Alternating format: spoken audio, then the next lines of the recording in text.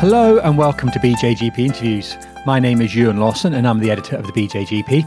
In this episode, we talk to Dr. Anita Lim, who is a Senior Research Fellow at the School of Cancer and Pharmaceutical Sciences at King's College, London. And the paper is Non-Speculum Clinician-Taken Samples for HPV Testing, a Cross-Sectional Study in Older Women. As the paper title suggests, this paper is all about non-speculum clinician-taking samples for cervical screening. I started by asking Anita to tell us a little bit about the background evidence in this area. The uptake of cervical screening has been falling in many screening programs across different countries for a long time. And we also know that the use of the speculum is one of the key reasons why many women and people with a cervix don't come for their cervical screening. And the reason for that is really quite obvious in the sense that it makes the cervical screening quite an intimate examination, and in some circumstances it can make it quite painful or uncomfortable. Yeah, so clearly a barrier. Now, you've done some research on this already, and we had a paper in the BJGP last year that was very important. Perhaps you could just very briefly just give us a very quick summary of what you were doing in that one and what you found. So in that particular randomized controlled trial, what we were looking at, it was offering women, we randomized women who were older women aged 50 to 64 who hadn't come for their screening. They had to be at least, 10 years. They had to have been screened at least once in the last 10 years, but they were at least 1 year overdue for their cervical screening. So this is what we would consider to be a lapsed attender population. So it's not that they've never been for screening, but they haven't come for quite a while. And what we did was we randomized those women to receive either in a one-to-one, either they were going to get a letter inviting them to either order a self-sampling kit or to have the opportunity to come and book in for a non-speculum clinician sample. And this is just a sample taken by a doctor or a nurse without a speculum, and this is a vaginal, it's essentially a high vaginal sample taken with a flock swab. And then the other group were randomized to usual care, so they were just a control group. And what we found was that once we randomized these women, is that we found that 17% more women actually came for their screening compared to the control group. Yeah, this is a really substantial improvement in uptake, I think, in terms of that 17% is absolute as well. It's not the relative number, isn't it? That was the absolute difference, I think we should point out. So there was quite an improvement in getting women who just, and people with cervix who just would not otherwise, lapsed attendees who would not otherwise attend. So really successful and really important. And I think that forms important background here. Perhaps, and this paper follows on from that and explores this area a little bit more. Perhaps you could tell us what you did in this one. So this particular paper was looking at the test performance of what we call non-speculum clinician sampling. And actually, although you say that it was a follow-on, we actually did we conducted it prior to the randomized controlled trial, but they're totally related. So we had this idea of doing non-speculum clinician sampling, and it was an idea that there's no real scientific reason to think that the test performance of it as a screening test would be any different from self-sampling. And there's a lot of robust evidence on the test performance accuracy for self-sampling for cervical screening already. But we wanted to do a small study before we went ahead and did an RCT in the target population of this approach, just because we didn't want there to be a surprisingly, unexpectedly low clinical performance of using this approach, because you don't want to be doing that in your RCT. But also there had been reports of lower HPV DNA concentration and lower sensitivity for HPV and for self-sampling in some older women. Yeah, I think we've certainly had some papers in recent times in the journal that you just got to be really careful about assuming anything. And obviously this is an important bit of work that had to happen to make sure that that sampling approach, the clinician sampling approach, was going to work. Tell us a little bit about what you found. So what we found is, we did, this is a cross-sectional study, and what we found is we were comparing non-speculum samples to either the gold standard conventional clinician-taken sample with a speculum or with actual high-grade cervical disease in colposcopy. So what we found was that non-speculum clinician sampling had a sensitivity of about 83.3% for detecting high-grade cervical disease.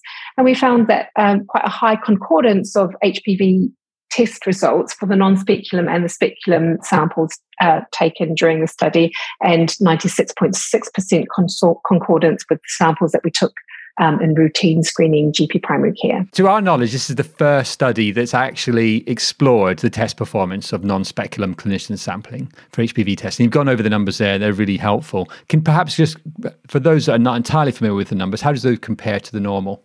I think what we saw here is that the concordance is of the sampling was very comparable to what we've seen in self-sampling studies, perhaps a little bit lower, but this is a really small study. So we haven't quite mentioned the sample sizes yet, but because of the way that the study was performed and coming to the limitations here is that we had relatively small numbers of women who actually had a confirmed high-grade cervical disease confirmed with a biopsy, and those are the best endpoints that you want to look at for a study like this are really looking at the clinical histological outcomes as opposed to virological.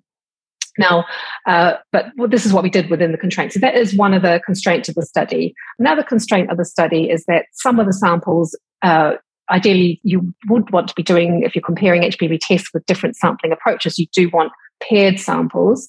And because when you're in colposcopy, we didn't necessarily want to be taking a lot of samples.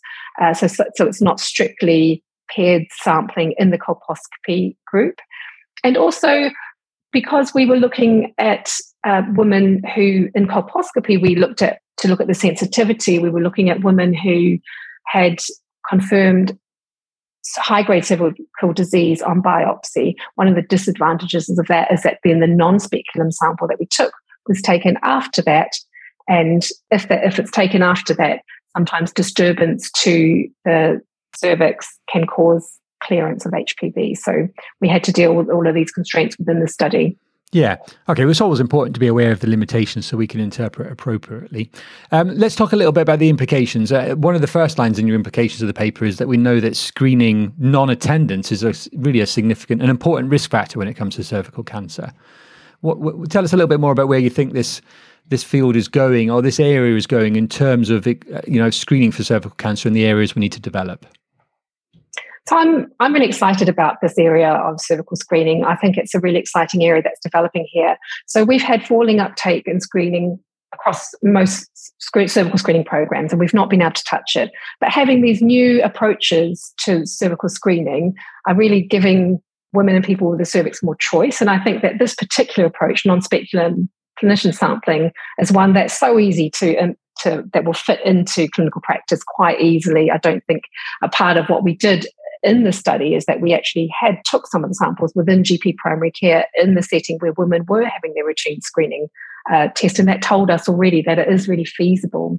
And we also looked at the experiences of some of women when they had that test taken. So these are women who were attending routine screening anyway, and they had the non-speculum sample taken as part of the study on the same day. Now, these women did a questionnaire for us, and we asked them about their views and acceptability, and 71% of women indicated that they would prefer to have a non-speculum clinician sample taken for their next screening test. So I think this gives us an indication of what might happen in the future if we were to offer this. And another thing that I think is really important for this is that of those women who were attending routine screening, there were 3% of them who had come for their routine screening, and they actually couldn't even have that sample taken because of pain with the speculum or difficulty inserting the speculum. And to me, that speaks to the clinical need for something like this, because all of these women some of them had to come back multiple times, and some of them just couldn't be screened at all. And we would then be able to capture these women. Yeah. So all in all, this looks like an incredibly important, certainly a promising area when it comes to cervical screening. And we hope we'll see a lot more work exploring it in larger studies in the future. Anita, thank you very much. Thank you. Thank you very much for listening to this BJGP podcast. The original research papers and articles can be found at bjgp.org.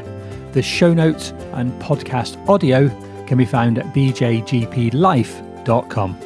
Do share if you've enjoyed it. Subscribe via all the usual places, including Apple Podcasts, Google, Spotify, or your podcaster of choice. Thanks again.